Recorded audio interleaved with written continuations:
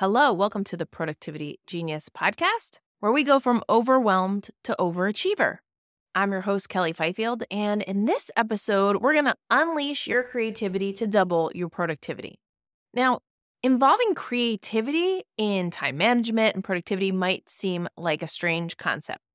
Very often, we use logical solutions in this arena: planners, to-do lists, apps, and tools.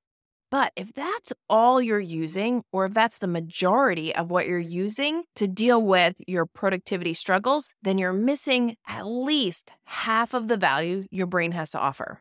Now, growing up as a kid, I was super proud of how logical I was. I thought I didn't have emotions.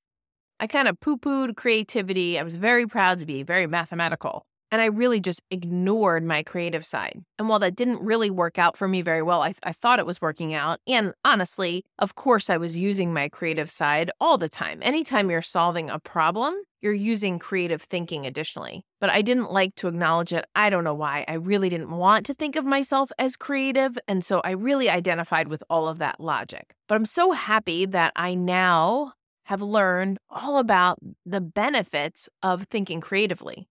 Honestly, the most valuable thoughts I have come from the most creative thinking. If you're a solopreneur like myself, the things that you're going to create in your business, the most valuable things, are likely going to come from creative thinking. Knowing this, we want to build in some time into our calendar specifically for being creative and accessing that creative side of our brain. The logical side is fantastic for setting up the schedule, blocking out the time, following through, creating systems, documenting things. But it's our creative side that comes up with all of the amazing solutions and ideas that create the most value. So let's look at how to get that time into your schedule and then how to use it once it's in your schedule. So first, I would suggest you put intentional blocks of time in your schedule for creative thinking. And you might be saying, hey, I'm kind of early on this whole time management, productivity, scheduling thing, so I don't have time there's just no way I can even fit that time in there. I don't have time to get the laundry done, never mind creative thinking time. But if you don't put that time into your schedule, you're losing out on so much time. You can use your creative thinking time to get back hours and hours and hours every week. And it doesn't have to be like 4-hour open blocks of time where we're sitting in a park.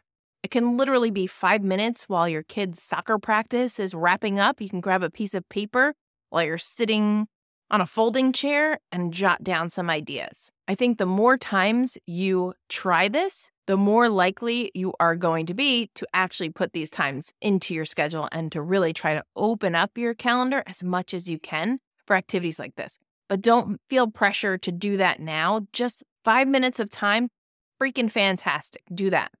Once you are entering into one of these creative time blocks, it's great if you can set up your environment for creativity, even if it's as little as sitting in a more comfortable or different chair. I strongly suggest you don't try to do this at a computer. Most of us don't do our most creative thinking in front of a screen. So maybe you can go to a different spot in your house, maybe you can go outside. Even if you have to turn your chair and face a different direction, just see if you can get a different perspective. Also, you might want to grab some different tools, like I would definitely suggest pen and paper, not a computer, maybe markers, colored pencils, big pieces of paper. It's kind of fun to like draw all over it and not be boxed into a small area. Maybe a whiteboard or Post-it notes, or maybe even like an audio recording or a video recording. So what are you going to do with this creative time? I suggest you start with just brainstorming. What's going on in your life that is a little annoying, or some problem that you would love to solve? Or maybe there's some value you want to create. Maybe you're a solopreneur like me and you want to create a lead magnet or a bonus to a program or some interesting social media. So in your brainstorming session, you're going to want to ask yourself some great questions. Now, your brain's going to come up with all kinds of answers, and some of them might be a little wacky, but we definitely don't want to judge them. Just be grateful for all the thoughts. You might even want to find some humor in the ridiculous thoughts that your brain comes up with. But honestly, some of the ideas that initially seem insane might lead you down a path to a great idea. So just keep all the thoughts. We're going for volume, not necessarily quality. The more ideas we generate, the more open we are to more ideas, the more we can access our wisdom in there. So here's some sample questions you might want to ask, like, what is the simple solution here? What would be fun? How could I do this better, but in half the time? That's one of my favorite questions. If time or money weren't an obstacle, what would the solution be? If an efficiency expert were to do this, how would they do it? What's a totally different way to get the same result? How can I make this much more valuable? In a perfect world, how would I do this?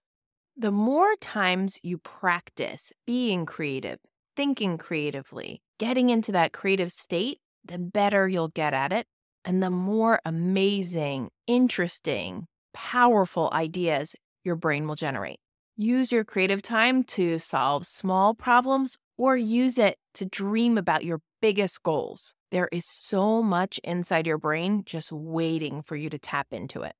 And you're going to want to join me next week because next week we're talking about all the freaking interruptions we have in our day. We could just get so much more done, right, if we weren't interrupted a million times. But there is a way to deal with that, and I'm going to help you with that next week. See you then.